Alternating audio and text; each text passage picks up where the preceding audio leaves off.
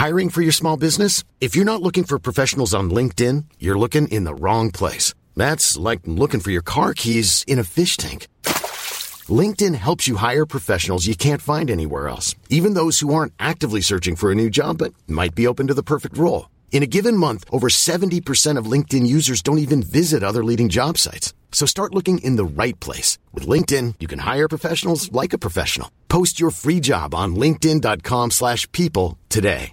Imagine the softest sheets you've ever felt. Now imagine them getting even softer over time. That's what you'll feel with Boll & Branch's organic cotton sheets. In a recent customer survey, 96% replied that Boll & Branch sheets get softer with every wash. Start getting your best night's sleep in these sheets that get softer and softer for years to come. Try their sheets with a 30-night guarantee. Plus, get 15% off your first order at bollandbranch.com. Code BUTTERY. Exclusions apply. See site for details. Everyone knows therapy is great for solving problems, but getting therapy has its own problems too, like finding the right therapist, fitting into their schedule, and of course, the cost. Well, BetterHelp can solve those problems. It's totally online and built around your schedule. It's surprisingly affordable too. Connect with a credentialed therapist by phone, video, or online chat, all from the comfort of your home. Visit BetterHelp.com to learn more and save 10% on your first month. That's BetterHelp, H-E-L-P. Hello and welcome to Lore Watch, a roundtable freeform discussion about lore in World of Warcraft. And sometime we will get around to those other games because there was actually some really interesting Overwatch lore and stuff that was released. But anyway, I'm Ann Stickney, one of two lore-focused writers from Blizzard Watch, and I've got both of my wonderful co-hosts with me today. First up, we've got the other author of Know Your Lore. That's Matt Rossi. Say hi, Rossi. Hey, everybody. And then second, we've got our co-host who is also as equally knowledgeable about lore, and that would be Joe Perez. Hello, everybody. Hello. Okay, so sorry that there was a lack of Lore Watch last week. I was kind of in California and unable to do any kind of recording or anything like that. However, we're back now. Not only are we back, but we have so much stuff from BlizzCon to talk about.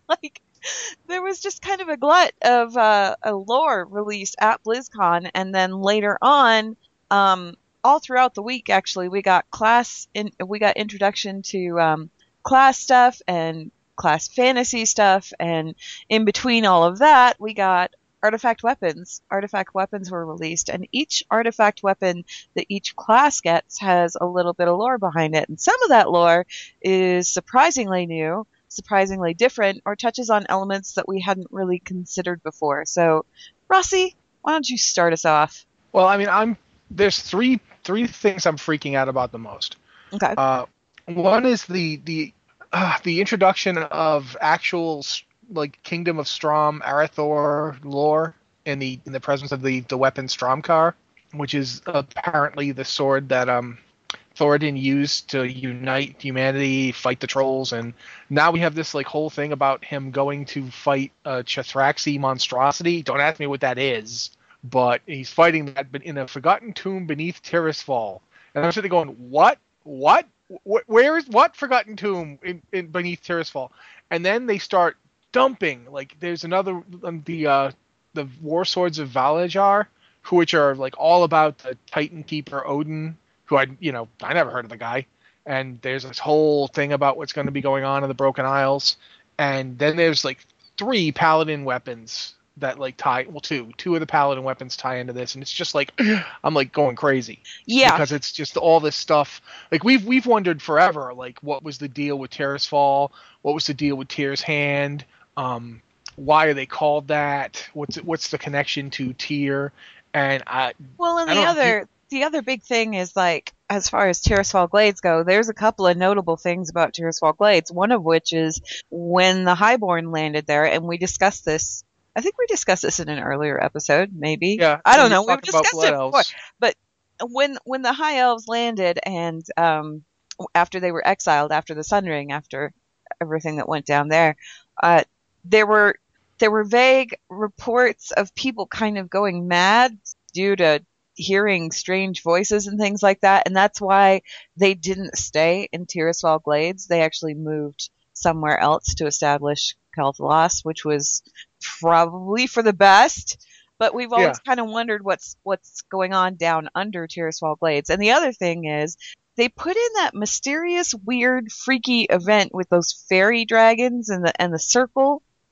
And I always felt like maybe that ties into that it weird somehow. ceremony thing. Yeah. Right. I always felt like maybe that ties into that somehow, as far as like, well, it's some sort of warding ceremony to keep whatever's underground there underground. Like whatever it is, we're going to get more about it because the Paladin Sword and Shield Truth Guard touches on it.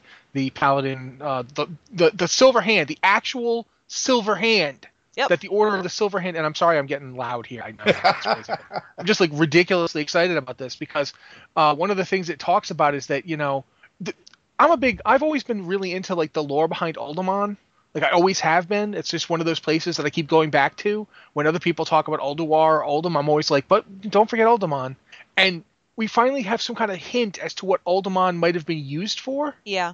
Because Archidæus gets mentioned. Who's the guardian of Uldaman? When you go in, he's the last boss before he's you the get last to the boss there, and you kind of feel bad for killing him now. Yeah, I feel like we really should have like stopped him and wait, hold on. Can we... It's kind of interesting actually, because when you look at it in the long game, right? We've been playing this game for like 10 years or whatever. And when we first started out stumbling into Azeroth, just killing things willy-nilly, we didn't really have any kind of understanding of what they really were.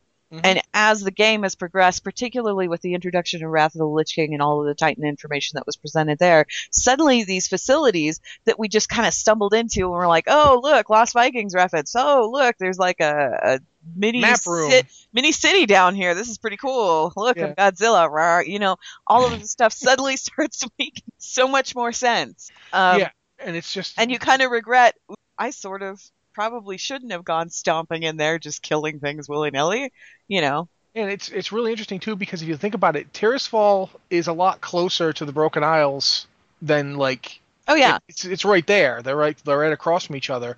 Right. And so it kind of makes sense. The thing is we don't know if this happened pre or post Sundering. We don't know if Tyr's retreat, like when did he run? When did he steal the discs of Norgannon? I should just say, like, in one of the things that's revealed is that Tyr and Archidæus were like, what's up with Loken? Yeah. He's acting really weird. So they stole the discs of Norgannon and hightailed it down to Tirisfal. And when they got there, Loken was like, he ain't having it, and sent basically, quote unquote, old god monstrosities after them. Horrific monsters. And which we know, old god. Yeah. Tyr goes down fighting them to let Archidæus and his followers retreat. Who are his followers? Are they the ancestors to the dwarves? Or are they the ancestors to humans? Because humans named all sorts of stuff after Tyr. How would the humans know Tyr fell in Tirisfal unless there were some ancestral human there to see it or know about it? And it's like we have Tyr's hand in Tirisfal. Like for years we've thought that what happened was that some of the Vrykul were like, we're not going to kill our human children. We're going to take them south and escape with them. But that's just from King Ymir on. Yeah, it looks like we're going to get some kind of expansion on that. Yeah, and what if like some of the followers, like some of the Vrykul who followed him, went on full-on Curse of Flesh, turned into humans, and were waiting there for them? What if that was like just the place and they got there and they're like, what is this place? And it's like, oh, let us tell you. There's this guy named Tyr, and he was great. He was amazing. But, I mean, then there's, like, the whole thing with, like... I haven't even mentioned Karazhan of Zergritis, but I want to, like, let you talk about that. There's a whole thing with Keeper Odin. And I'm starting to wonder, was Loken the first Prime Designate? We know he was the Prime Designate when we killed him, but was he the first one? Or, considering that we've got Odin down in the Broken Isles, and his name's Odin... I mean, if you know anything about Norse mythology, Odin's right up near the top. You know, first of the Aesir's, you know. And I'm sitting here thinking, we've got Ra-Den, too. Master Ra, who is so powerful that the Titans personally entrusted him with clearing out the Black Empire forces and ending that. They sent him south to what's now Pandaria. And I find myself wondering, was this all part of Loken's plan to get these like really powerful figures out of his way? You guys go over there and do that thing, and you go down south and do that thing, and I'll just be up here, doing my thing, Titan things. I'm totally not going to betray everybody. Totally not doing anything bad. Yeah. So, Joe, your thoughts, because we got a lot of stuff. Well, I mean, the problem is right, there's too much here, right? There's too much to sift through. And it's everything that I've been waiting for 10 damn years. How many classes? 12. 12 okay, classes. And how many specs? Three per, except that it balances out. It balances out to 3 per if you account for druids. Oh, and demon. Demon hunters. So 3 times 10 would be 30, plus another 6. 36. So we have 36 artifact tiny weapons. Tiny little chunks of new lore that were But that's just the thing. And they're not tiny. They're not tiny at all. But I mean, it's like a paragraph a piece, right? But in these paragraphs is just like so much stuff to work with. In like you guys, I'm really excited because now we're starting to get potentially answers to a lot of questions that we started having later on. Maybe, we're going to see more Titan lore, and we're definitely going to see more Titan lore because half of these weapons are tied to the Titans in some manner. There's going to be so much here, and I'm really excited about that. It makes me wonder how each of the classes plays out. And I'm not going to lie, this is the first time in years that I've been very, very, very, very tempted to max out or at least get to a potential place with each one of these classes where I can experience the class stories or quest stories for each of these weapons, because I think each one is going to be phenomenal and it's just going to give us so much more information and it's going to reveal so much more. And I'm really excited about that. I'm excited that there's a focus on story. Okay. Can we just talk for a second about the fact that they have officially acknowledged the crypts beneath Karazhan and implied that we'll be going there. Yeah, it's part of the Warlock quest. And the Death Knight. And the Death Knight. One too. Both of them. And I was so excited to hear that. What I'm hoping that they don't do anything. If you've never been in the crypts beneath Karazhan, I'm going to address listeners here. If you've never been in the crypts beneath Karazhan, and I wouldn't be surprised if you haven't, because they've been kind of sealed away. There are ways to get in there, but they're kind of they may have stopped all ways to get in there. There's some really creepy stuff down there. There's some really creepy stuff, and every section down there, and it's fairly substantial in size. Every section down there has a particular name to it. Mm-hmm. Like there's the Pauper's Walk. There's the one that everybody always talks about is the Upside Down Sinners. And this is a room, it's entirely filled with water. There are chains stretched across the room. And there are people that are hanging, or have been hung anyway, from these chains. But because it's underwater, they're floating.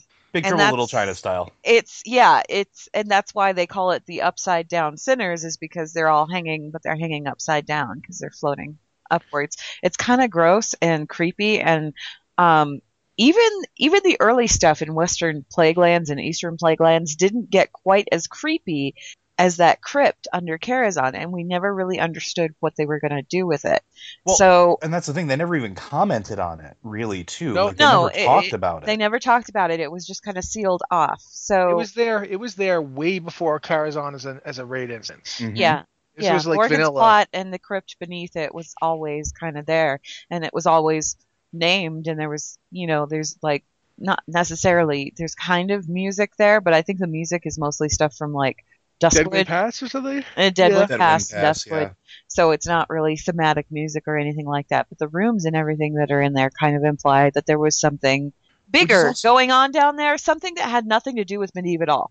Which is also potentially great, because with Deadwind Pass, we're getting more about the Deadwind Riders, too. I know, right. The Dark Riders. We've even got something terrifying that might even be the origin of Karazhan itself in one of these things. I know. It's like some messed up stuff, the Warlock stuff. Just... Woof. So much wonderful, wonderful, wonderful lore. Yeah, the Dark Riders, I mean, we learned more about the Dark Riders in the graphic novel Dark Riders. We learned that they were merchants, basically, who were trying to sell magic artifacts to Medivh, but most of them were just frauds. They were like fake magical artifacts. Some of them, however, were real. And there was this whole thing going on where they they like tried to sell him all of this fake stuff, right? And Medivh was angry about this after about the, millionth or so fake thing they tried to sell him. So he cursed them, and he cursed them to forever pay for their dishonesty with him by collecting actual magical artifacts from all over the world. Well, all over the kingdom, all over the world, regardless. And, bring them back to Karazhan. So he basically cursed them to go do the thing they were professing to do in the first place, only this time he's not paying them for it. They're just paying for it with their, eternal souls or whatever. So a lot of the things that they brought back, some of the things that they brought back are actually going to be artifacts in the expansion. So you get to kind of dive into the story a little bit. But apparently the Dark Riders have something to do with those crypts. Yep. Well, it would make sense. Like, what if their mortal bodies are like interred there? And that would be kind of cool too. But I'm like, are they the upside down sinners? That's what I was thinking. Because that would be creepy and kind of cool. And you know what? It totally fits with the Warlock and the Death Knight thing. Yeah, because they're like dark, creepy classes, and this is like a dark, creepy class quest. Well, plus, I mean, there's another artifact that they're involved with, although it's not mentioned specifically with the tomb. Yeah. But apparently the Scythe of Elune is going to be an artifact. Yeah, because the Scythe of Elune is... Well, and I mean, the Scythe of Elune is... That's kind of been a weapon of contention since vanilla, pretty much. I'm finding myself absolutely stunned at the idea that Medivh basically has this artifact, like, weapons program. Where he's got at least 2 of them in his basement. You know what though? It makes a little bit. He's got so many of them. He's got more than just the things that we're getting as like artifact weapons. He's got like. Well, think about it. The ethereals. Why else were they in there aside from looking for these sort of treasure trove? They're in Karazhan for a reason. It's not just because they're of looking magic. For the treasure. They're looking for the treasures. And the Burning Legion are in there because it's like jackpot motherload. Not only is Karazhan itself set at the nexus of ley lines, so it's just a powerful location in and of itself. It's also jam-packed with more magical tomes, books, research, artifacts, you name it. Medivh squirreled it away in there. Yeah, like he was waiting for winter to come, If we're going to talk about that, though, we have to talk about the Deadwind Harvester. Yes. Because that's another piece of lore. That's related to the crypts, obviously, but it's also... Can I just read this? Yeah, go ahead. Sure. Okay. The first necrolite to walk the world of Azeroth, Satiel, was given this scythe by the Titan Sargeras himself. It grows in power as it draws souls from its victims. The Harvester earned its name as Satiel methodically drained all life from the hapless inhabitants of Deadwind Pass, creating a potent magical nexus there in the process. Hunting down Satiel, the Guardian of Tirisfal turned the scythe on her, sending her soul to join those of her victims. Like... Who? What Guardian? Which one? When did this happen? Like, what? This was obviously pre-Medivh. It was pre-Aegwynn, probably. Probably, but, like, when? When? Was it the first Guardian? Because I'm pretty sure... No, it wasn't the first Guardian, because I think the first Guardian was a dude. Well, the her is Satiel. It doesn't actually say... Oh, okay. The Guardian... It doesn't say what gender. The Guardian's gender is not implied, so it could be any of the Guardians. Any of them. And I think that were it Aegwynn, that would have been mentioned somewhere, although obviously we didn't have the lore of that for that to begin with. But like Medivh, Medivh points out in The Last Guardian, he says maybe the tower was built because I was meant to come here eventually. So it kind of makes sense that a Guardian caused the tower to spring into being somehow. Yeah, just the whole thing is just like, what? Like, oh my, whoa. It's a little mind-blowing. Mind-blowing. And that's why there's a nexus there, and it's not a natural one. So it's not one of the ones that Malygos would have been pulling on. No. So it would have endured. It's like, oh my, this is so messed up. Well, I'm wondering is that magical nexus, is that where Karazhan was created? It seems like it would have to be. Was this the impetus for the creation of Karazhan? And if that's the case, that would also explain why Malygos was so gung-ho about yanking all the ley lines back up to Northrend where they belonged. Because he missed all of this stuff while he was kind of cuckoo and not quite all there. And when he was kind of snapped out of his madness, he looked at the mortals of the world, and he looked at the world itself, and he looked at what the mortals were doing and said... Whoa, Whoa, hold on. No, it's not supposed. No, you're not supposed. Ooh, bad children shouldn't be playing with things you don't understand. I'm just gonna gather it all up here, and the rest of you can. Yeah, and those of you who are really invested in playing with this stuff, I'm going to kill you all. Which was madness on another level. Malygos wasn't exactly. Yeah, but He, man, he regained his sanity, but his sanity led him to some unsettling conclusions. I don't know. The fact that he was drawing from nether drakes implies to me isn't quite as seen as. No, I don't think he was. I think personally, I think that all of that time spent up in Northrend, possibly Yogg-Saron got to him a little bit. But I mean, it's surprised me. just like this the disc priest weapon. Just wow. Okay, you guys are nuts. I just I don't know. I feel like you guys need to talk because if you don't stop me, I'll just keep going forever. So Which ones did you find interesting there, Joe? Honestly, I like the. I'm a little bit partial, of course, but I was really happy with the Fist of Raiden for Shaman. I thought that was really, really cool. The fact that for anybody who doesn't know, we're basically getting a weapon that was imbued with the power that was used to bring the Mogu race to life. It was Highkeeper Ra. So like Yeah. Ra was pretty much used. Or Ra pretty much used. Basically, what you're doing with the Fist of Ra-Den is you're harnessing, you're channeling the power of the storm itself, which is really cool. And I loved the whole thematic aspect behind that too. And I also loved the fact that they were bringing Ra-Den back into the picture a little bit because once you saw him in Throne of Thunder, that was pretty much it. It was like, oh, here is the god brought low. Not necessarily the god per se, but you know what I mean.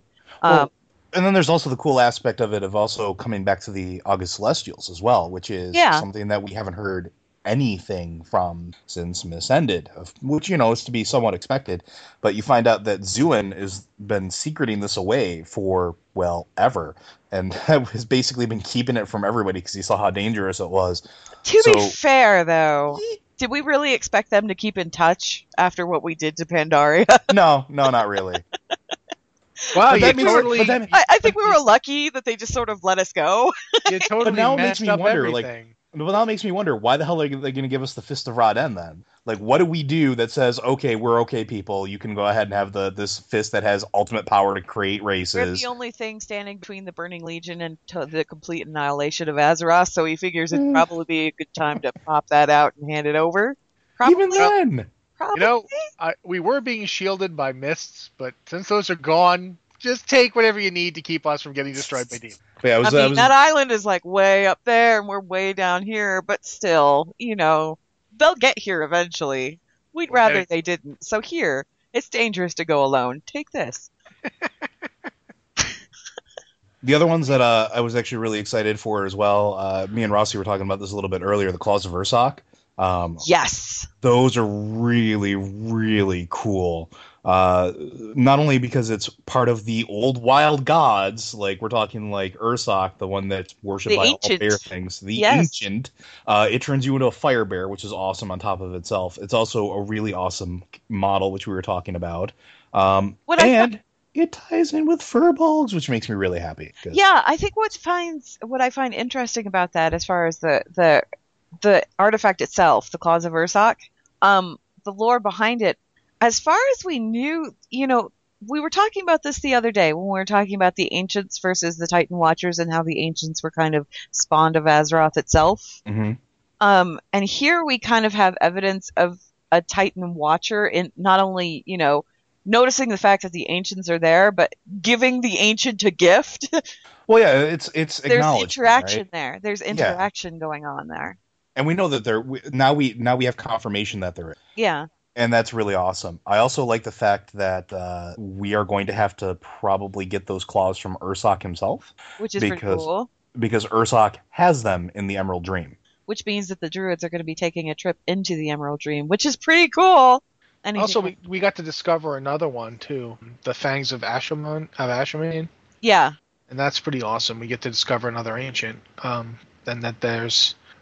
It's just if I myself wondering, is this going to be the fight that's bad enough to get these ancients to get up? Because a lot of them died during the War of the Ancients, and they've only just now started coming back.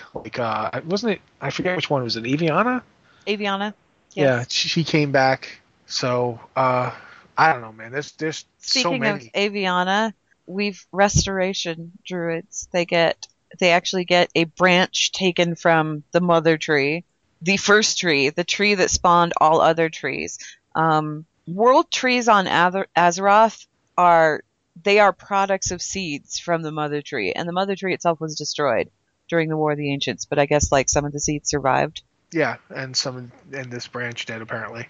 Yeah, and somebody saved a branch, Aviana apparently. So yeah, it's that all of the druid weapons are kind of spot on appropriate. I don't have a problem with any of them. I think that it's absolutely appropriate for the Scythe of the Walloon to be there, given what we learned about Worgen druids. That kind of the Scythe of the Walloon was basically responsible for the creation of the Worgen. So it's pretty cool that balanced druids are getting that, and everything else it ties into the druid mythos so well that I'm like really excited about it. There's a couple of these weapons where I'm kind of like, Mm-hmm. Well, if we're going to talk about that, then I think we should talk about the shaman restoration weapon. yeah, that one I Oh, was kind of God. confused about. I was just confused about, I think. So 'Cause it's the as a re- scepter of Ashara. yeah, as a restoration shaman myself, I was very, very initially excited and then very, very confused. So the whole idea is that it's a powerful scepter from the Queen of Shara before her transformation into a Naga. We know it dates back to the War of the Ancients, and the scepter has water in it, uncorrupted water from the Well of Eternity. So what got me about this is, one, Queen of Shara was a mage. Two, the Well of Eternity was an arcane font and filter. I don't understand how this ties into Restoration Shaman besides just a tenuous link to water. It's water, so water. But Yeah. yeah, it doesn't quite work. Now, See, if they when told me you that get she this- stole it from like a Furbolg Shaman, I'd be all over it. Like, that's Yeah. fine. See, here's the thing. Reading this thing, taken up by surviving night elves who knew nothing of the power it truly held, it was buried with an unknown priestess in a family tomb in Ashuna, waiting to be discovered by someone that could unlock its true potential. Now, this is purely me just tinfoiling it, but the fact that Ashara destroyed Asuna, she cursed it and destroyed it, and the fact that this weapon is apparently key to shamans, keeps making me think, what if the night elves had shamans before the War of Eternity? Before the War of the Ancients, what if they had shamans? I mean, they're descended from trolls. Trolls have shamans. There's no reason they would have necessarily abandoned shamanism, although certainly it might have gotten superseded. And, the Highborn probably wouldn't have had them. We're getting But- gnome hunters.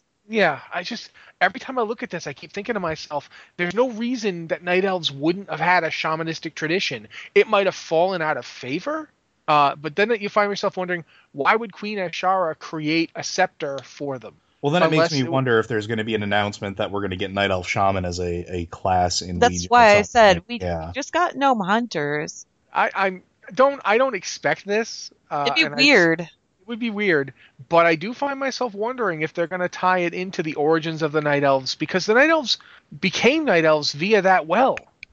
You know what I mean? That's where Yeah. they come from. Before that well, they were just a bunch of trolls, and they weren't even particularly good trolls. They were the trolls who hung Maybe- around in the dark. Maybe during the course of the quest you discover that, like, I don't know. Maybe the troll shaman became the arcane mages. Maybe. I don't know. Maybe, but it's one of those things where I really Maybe there's a hope link there. that the class quest ties that up really, really nicely, and it's not just lol water. But everything, because I'm looking at, again, I look at the Fist of Raiden, and I see how spot on that is, and that seems exactly like an elemental weapon.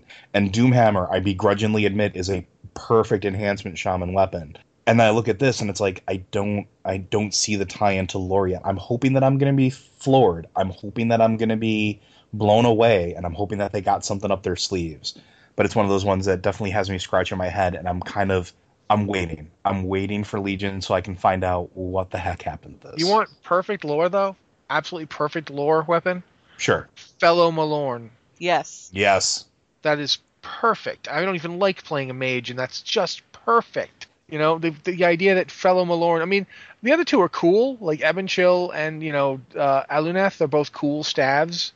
And you'd expect mages to have a couple of staves. but Felomorn is just perfect for fire mages. It's just the ultimate. It's the ultimate synergy between game lore and game lore we've heard of. Mhm. Yeah. You know, and this class. Like, you know, if Kale wasn't a fire mage, he certainly was a mage, and it just works. It works perfectly. It just, yeah, that one. And I do like the idea of the other two as well, because they tie into the Guardians. Obviously, you've got Aluneth, which was Edgewin's staff, apparently, for a while. And then you've got Ebonchill, and Ebonchill was, I don't even know if I'm pronouncing his name right, because honestly, I've only ever seen his name in print, but I think it's Olodi. Yeah, But he was the first guardian of Tirisfal. He was the first, like the absolute first. So this weapon that you get, this frost weapon, Ebonchill, which I don't quite like the name. Just because of the name, to me, it sounds like a Death Knight weapon, but it's not. Obviously, you know, you're talking about frost mage weapon. However, having his staff, that's like, you have to understand, having Ebonchill and having Luneth, even both of those, it's like carrying around Medivh's staff. Yeah, it's interesting it's because an earlier version of Atiesh.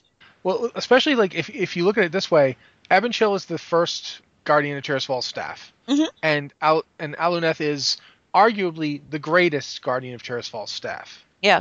Like, so between the two of them, you're looking at, like, you know, Guardian history. Yeah. It's the, you know, very order. I just, you know, but as much as I think they're really cool, and I can't get past Felomorn because it's just perfect. But, you know, I mean, I'll mention this one is a really strange one to me. The Beastmaster Hunter artifact, which is a techno magic gun. Yeah. I'm kind of bummed out about that because I really like using a bow on my hunter.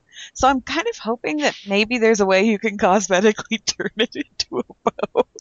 Yeah, I know that one of the models for it is a crossbow. Is it? Okay. There's a crossbow. Yeah, you can I mog still it like into the whatever. long bows though. No, but I like mean, you can mog it into whatever, but I mean, you can turn it, like, one of the special forms of it is a crossbow, not mogging, just, you know, you can make it be a crossbow. But yeah, the funny thing I have is, like, it doesn't feel Beastmastery. No. Like, it feels like the Mark's weapon. Well, I mean, it's an advanced gun. It seems like Beastmastery, and if you expect Gnome Hunters to have it, I guess, because, you know, Mimron made it. Yeah, but then by that argument that the marksmanship weapon, which is a bow, wouldn't work for Gnome Hunters. I think the thing that kind of falls short for me with that one in particular is because you go, okay, Beastmaster, they're one with nature and animals and things like that. Let's give them a Titan laser. Let's give them a Titan laser gun.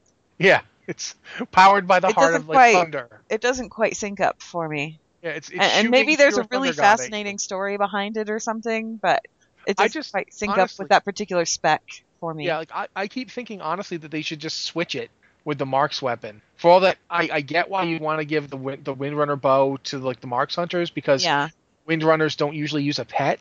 Yeah. And since that's kind of what Mark's is now, it's the petless it's the petless spec. So I understand giving their bow to them, but it just seems weird to be using this techno magic gun. I mean, again, for like, you know, Tauren and dwarves and gnomes, guns make sense. And for humans, I guess, human hunters, that's like, no, everybody can be a hunter now, right? I think so. With the addition of gnomes, hunters join warriors as the class anybody can be. Yeah. So I'm pretty sure everybody. I think gnomes were like the last holdout. Yeah. So I mean, you know, I do love the spear, and I love the fact that we're going to get into like an in-depth look at the High Mountain clan, like what they're up to. The High Mountain date all the way back to the War of the Ancients, so I find that really fascinating that we're actually going to see what happened to them, because that was another one of those questions that had never really gotten answered. There were Tauren mentioned in the War of the Ancients trilogy, and yes, that was Ronan and Krasis going back in time and messing with things, but there were Tauren there. There were Tauren there. So it was like, well, what happened to those guys? Where did they go? Now we know. We're going to find out. Apparently they split because the Tauren, there are Tauren that we have right now with the High Mountain name. Yeah. So apparently the High Mountain split up or something. Or maybe they're just like ancestors or something. I don't know.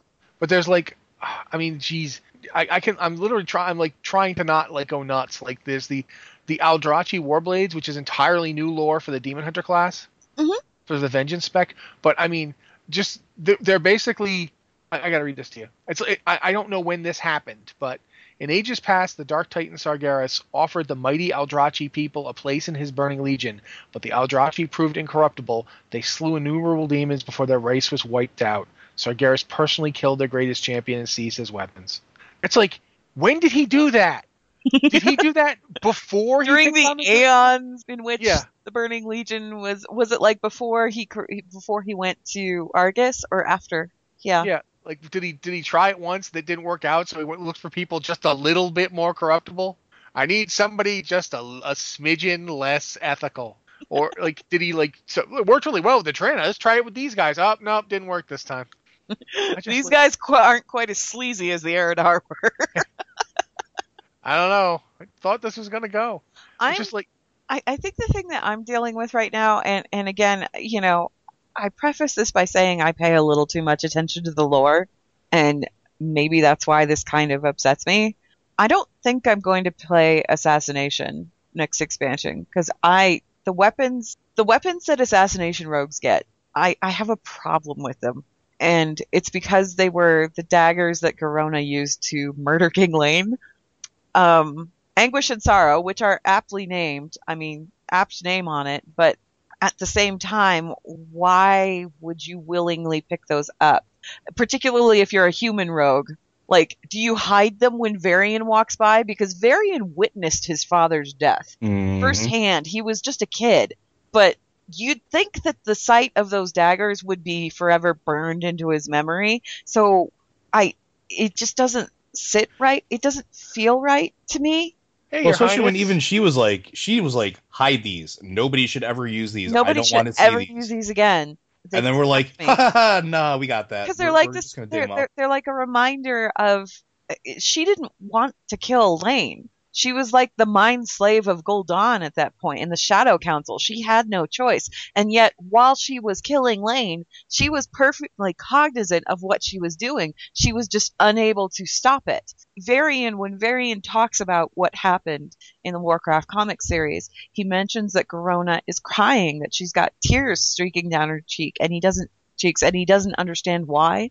It's because she knows. She knows what she's doing. She's just powerless to stop it. And it's just kind of upsetting to me that, like, we would choose to pick those weapons back up.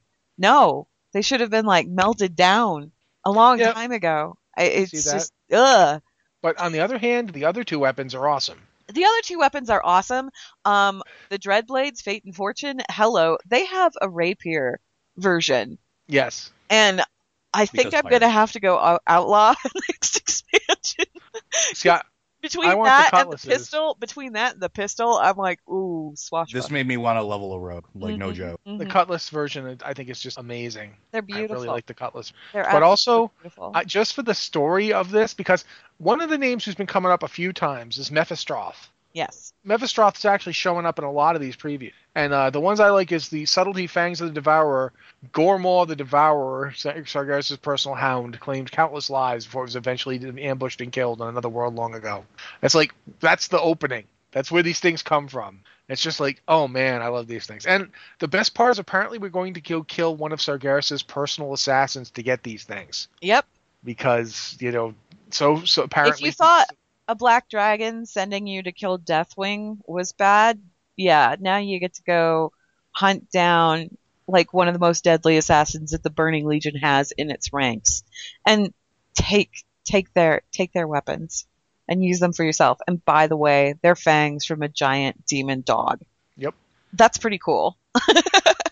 Yeah, oh man, I'm like having a hard time because they're all pretty awesome. The Windwalker monk weapons are awesome. I love the fact that the monk weapons all kind of tie into, we do get Pandaria lore still. And for me, I really like the fact that we're getting more Pandaria lore. And we even have like more Wrath lore. There's more lore, like you could argue it's kind of Cataclysm lore because there's stuff in there about Neltharion. before he went crazy. All of this stuff ties back into expansions that we've already done, and it gives us stories, and it kind of rounds out these expansions that we've already done. And this is the first time, I think, that I've seen that tackled like this in depth. You know what I mean? Oh yeah, because it makes it a part of the game's world. Yeah. It's not just all this new stuff that you've never heard of. I don't think any of these artifacts, with like a few exceptions, very few of these artifacts are like Legion-y specific. Yeah. Like I'm looking at they all hold back to something else. The Monk Fist weapons aren't even Pandaria specific. They actually tie into Cataclysm to a degree. Yeah. Because they're Alakir Windlord weapons, and They're this Tol'Vir. Tol'Vir made them. And I love that, too. We're getting more Tol'Vir stuff, which is cool because I really wanted more Tol'Vir in Cataclysm, and we didn't get it. So we're getting a little piece of it here, and I'm really happy about that. Yeah, there's like so much of that kind of stuff. I really could talk about this. Like I could literally sit around and just have like a tiny little nerd or just explosion thinking about like Stromkar the Warbreaker, because it's the sword for the first human king. It's kind of it's kind of Excalibur. Yeah, in It that to that degree. I still like the fact that we're getting so much stuff about Tirisfal here, and Cathraxi, Cathraxi monstrosity beneath Tirisfal Glades in a forgotten tomb. Was that tomb? Was it one of the old god prisons? Like, what was it? What was it? Tyr's tomb? And the thing, it might be because this is obviously, Tirisfal. Well, the thing is we have the thing that Tyr basically, he said, "No, save yourselves, I'll hold them," and he stood and died. Like, does he have a real tomb, or is he just buried underground, surrounded by like the monsters that came to kill him? Like, and you talked before about that, like, the whole thing where Tirisfal drove people crazy. Mm-hmm. Was that why Thoradin had to go there? Because keep in mind, like, it's hard when we talk about this stuff and we don't really think this is that far ago, but it's still 2,800 years ago. It's a long time ago. Keep in mind that this is like kind the of first human kingdoms. Did he go up there? Is that why they could settle the area? Did he go up and take out the thing that was making it impossible for people to settle there? Or was it that Tyr was driving people off? Was Tyr's essence making people leave because it wasn't safe for them? And did he only allow the humans to stay because they were effectively the descendants of his followers? Like, there's just like, what's going on? I don't even know. Well, and the thing is the Cathraxi. We have Cthulhu, obviously, but Cthulhu's all the way on the other side of the world, like south. South and across in Kalimdor. So is this a Cthulhu thing, or is Cathrax something else entirely? No idea. Like, gods. Well, there's still yet an unnamed old god, isn't there? I don't know, because we never really determined how many there are. There could be. Well, here's the other thing too: is are we talking about on Azeroth or in general? Because we know there's many, many, many old god type things throughout the cosmos. Like, what's his name? Harbinger Skyrus? Yeah. Mm-hmm. In the Arcatraz basically says we span the universe as countless as the stars. So what's up? I mean, is Cathraxi just a type of old god monstrosity? Is it a name of a being? What is it? I just oh my god, I don't even know. Like, and the feel is like, why did they go to the Eastern Kingdoms? Like, whether or not the Eastern Kingdoms were broken off from Kalimdor yet, why did they go there? Were they headed to Uldaman? Were they going to hide in Uldaman? Was that were they like, okay, Uldamar's not safe? See, and I thought that Uldaman was like a research facility. It was not a research facility. It's like a Titan library. It's like a historical facility. It's where they, I thought that Arcadeus? Yes, Arcadeus. I thought he was just like, he's one of Azeroth's historians. That's what he's there for. Him and Norgadon. His pants were in Ulduar, though. I know that because I got them. Arcadeus' lost leg plates were in Ulduar. And there's also a reference to another boss from Uldaman in Ulduar. I forget her name, but the one that comes out when you do the map room. Yes. When she comes out, there's a drop in Ulduar named after her as well. So she might have been there with Arcadeus. They might have both run there together. And it could have very well been a library. And if you're trying to research, if you're taking the discs of Norgannon. Oh, Iron Aya. Ironaya. If you're taking the discs of Norgannon away from Loken to research what's happened to him, you might want to go to Oldemon, because that might be the place to go for that kind of research. And what's really funny though is like when you get those discs in Oldemon, you're told to take them to Oldham. Yeah. See what they say. So you have to take them all the way out to Daenerys and take them down south. So like all of these facilities are very much tied together. Yeah. It's like, what is there something like that? How does it all work? Yeah, there's so much here to work. And they even mention in one of them, I think it's a Paladin sword shield. Yeah. The Titanic Watchers, Tyr and Archidaeus, created this shield when their comrade Loken fell to corruption. They gave Truthguard to a Vrykul champion who used it to expose Loken's treachery. When Tyr and his allies later stole the discs of Norgannon and fled, the champion stayed behind and held off many of Loken's servants. A desperate Loken sent horrific monsters after Tyr, who fell in combat. In time, the Vrykul champion migrated to Stormheim in the Broken Isles, where the shield was eventually entombed in the Path of Kings. Why did he go to Stormheim? What's going on? He was looking for Valhalla. I don't know. Yeah, was he actually gonna like rouse up Odin and all the like supposedly like honored Vrykul warriors and go try and storm Ulduar with it? Well, I mean, think about it, if Loken is this absolute corrupted monstrosity mess that you need to deal with, and let's say that Odin is the first, prime designate, and you think his soul is in Valhalla, that would make perfect sense to me. I'm not saying I'm going to go say, but bro, you got shit to do. Go. Why didn't it happen? Like, what's going on? Like, if they knew about Loken, like Tyr knew about Loken, Archidaeus knew about Loken? Yeah, that was the thing that I was like, okay, so they exposed Loken. Okay, so the Vrykul champion, right? He supposedly exposed Loken's treachery, but he didn't, because Loken survived. Loken not only survived, he thrived long enough for us to run into him in Wrath of the Lich King, where we finally uncovered his plot, and everybody went, "Whoa! Well, didn't people know about this already?" Well, we also so what happened to this guy? Well, we also don't know who it was revealed to. Right. We also don't know if they even had a chance to. It could have been one of those things where they discovered it, got found out, and fled.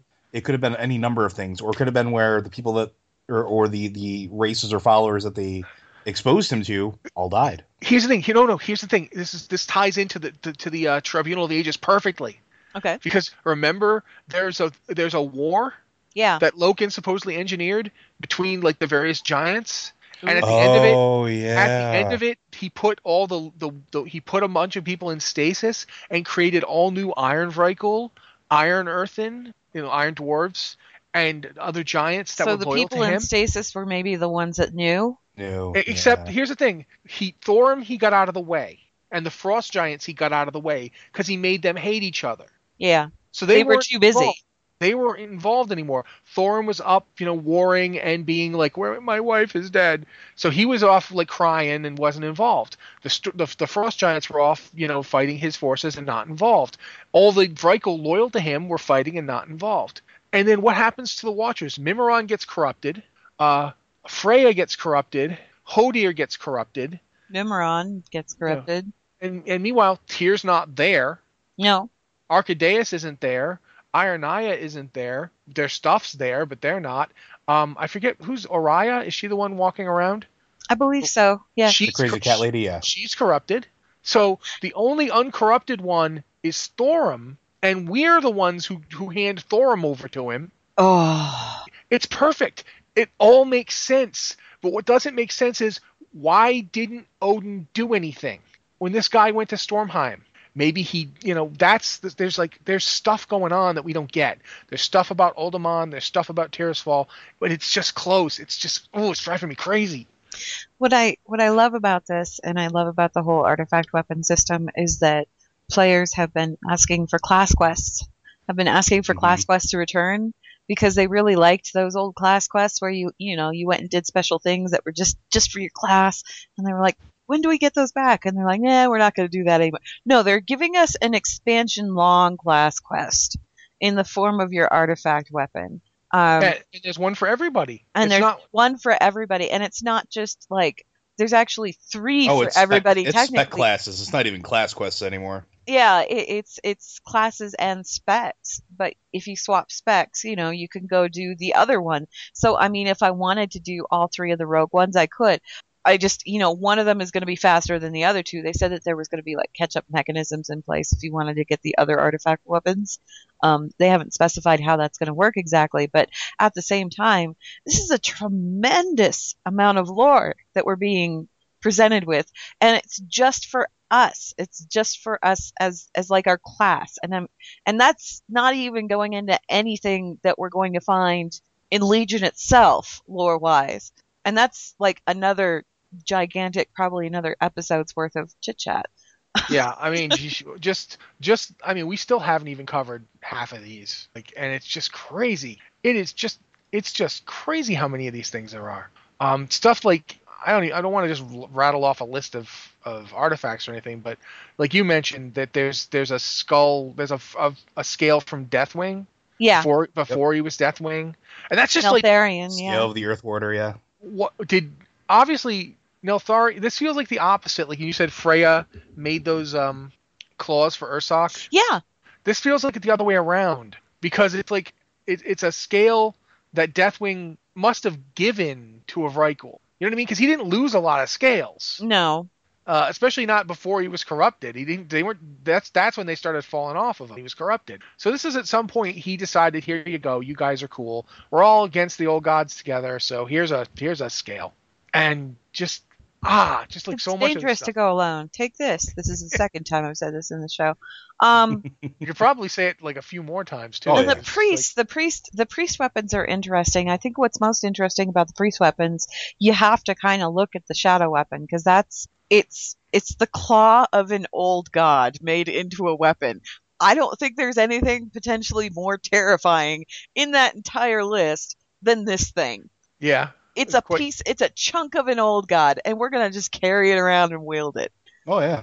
Oh, yeah, this is just his claw. It's just his claw. It has an eyeball on it. Yeah, and his eyeball, because it wouldn't be an old god weapon without an eyeball. Without an eyeball or teeth or something, Some heavy metal nails. Yeah, something like that. But yeah, this is it was interesting because it was made from the claw of an old god aeons ago, and dark priests used it for ritual sacrifices during the height of the Black Empire.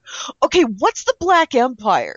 Yeah, like I mean, I got a sense on that one. Like, I think we can say we're pretty sure it's nothing good, and it probably involved old gods in some fashion. Well, but it predates the fall of the old gods because it says after the fall of the old gods, Xal'atath was hidden away by cults. So this weapon was created before the old gods were locked away. So this isn't like a weapon taken from a dead old god or anything. This is an old god going, oh, here's my claw. Go ahead, make a weapon. Priest. Here's the weird thing about this, though, right? Nail trimming. There has been discussion about the Black Empire and the WoW forums and from little snippets that people have found in the game since 2012. Yeah. Yeah. Because they've been mentioning it ever since, Mists. They mention it. They mention the Black Empire, and it's like, what was this time period? What happened during this time period?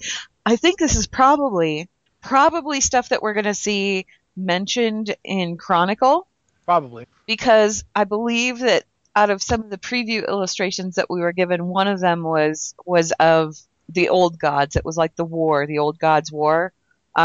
Peter Lee's done, is it Peter Lee? I think it's Peter Lee that did the illustrations for the book, and they're beautiful, number one. Number two, there's a lot of the images that we were shown. I mean, Karazhan was shown, so obviously we're going to get some history for Karazhan. I have a feeling that the history that's presented in this book will probably expand upon what we don't get in game as far as backstory behind these weapons or the events surrounding these weapons, which may be why the book was delayed to spring. I'm kind of interested in seeing it, particularly if it sheds some light on this whole Black Empire thing, because that's fascinating.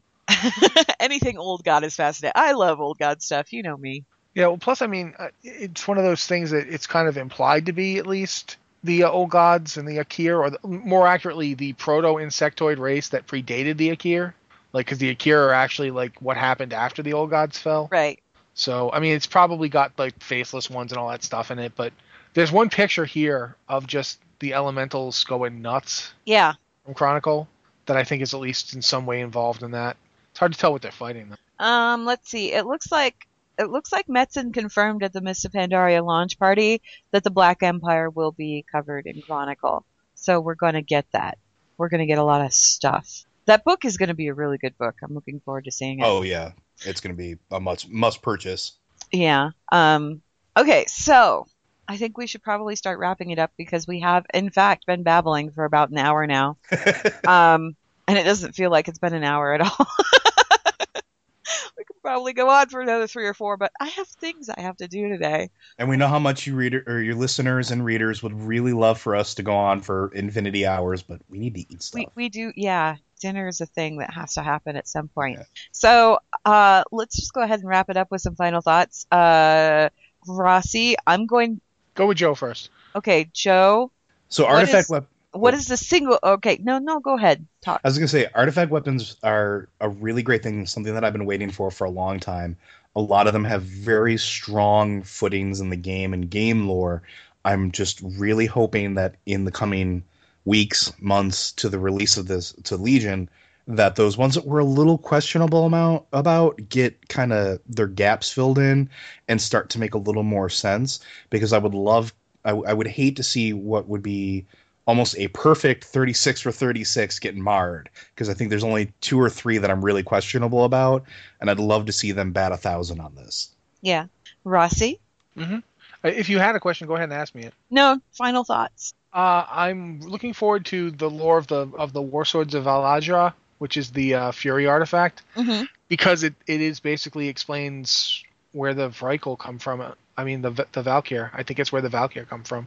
It certainly seems to hint that something happened, and that's where Valkyr come from. They're kind of the origination of the Valkyr, or they're spawned from it. Well, yeah, because the sorcerer Helya. Yeah, and that's like what's going on here? Like, is this why Odin lost his job? I mean, what's going on? Like, I mean, there's Helheim and Stormheim. I'm fascinated with that whole area. I want to know that. So yeah, that's what I'm focused on. I can't wait to dig into all of that stuff. I think I'm gonna have to I'm in the same boat as Joe. I feel like for the first time that I really kind of want to make sure that I have a max level of every class. Just so I can experience all this stuff, which means that when we get to that, when we get to that nebulous period at the end of the expansion where we're waiting for the next one to come out, there's going to be so much stuff to do because, level all those characters, check out all that artifact lore stuff. There's no end to it, really. Well, I mean, there is, but it's like 36 separate quests to do, and who knows how many quests are on that chain, I'm not going to try. I know the classes I'm going to go with. I'm going to do those things that I'm probably going to reserve till the end of the expansion if I do it. Yeah, like when you have time. Yeah. Because man, 36. There was time now. There's so much time. Well, technically, you only need 12 characters. Yeah, but you'll have to do each different artifact on those characters. Man. Yeah, but again, we're waiting to hear more about that catch-up mechanism type thing and how that works. Anyway, Blizzard Watch is made possible due to the generous contributions at patreon.com/BlizzardWatch, and your continued support means that this podcast site and community is able to thrive and grow. Blizzard Watch supporters enjoy exclusive benefits like early access to the podcast, a better chance at having your question answered on our podcast or the queue, and an ads-free site experience. And I think we're just going to go ahead and wrap it up for today. So we will go ahead and we will see you, I guess, in 2 weeks, and we'll probably talk more Legion lore, huh, guys? I think that's like... Oh, yeah. We have so much to work with now, guys. Thanks, and we will see you next time. Hi, I'm Daniel, founder of Pretty Litter. Cats and cat owners deserve better than any old-fashioned litter. That's why I teamed up with scientists and veterinarians to create Pretty Litter. Its innovative crystal formula has superior odor control and weighs up to 80% less than clay litter. Pretty Litter even monitors health by changing colors to help detect early signs of potential illness. It's the world's smartest kitty litter. Go to prettylitter.com and use code ACAST for 20% off your first order and a free cat toy. Terms and conditions apply. See site for details.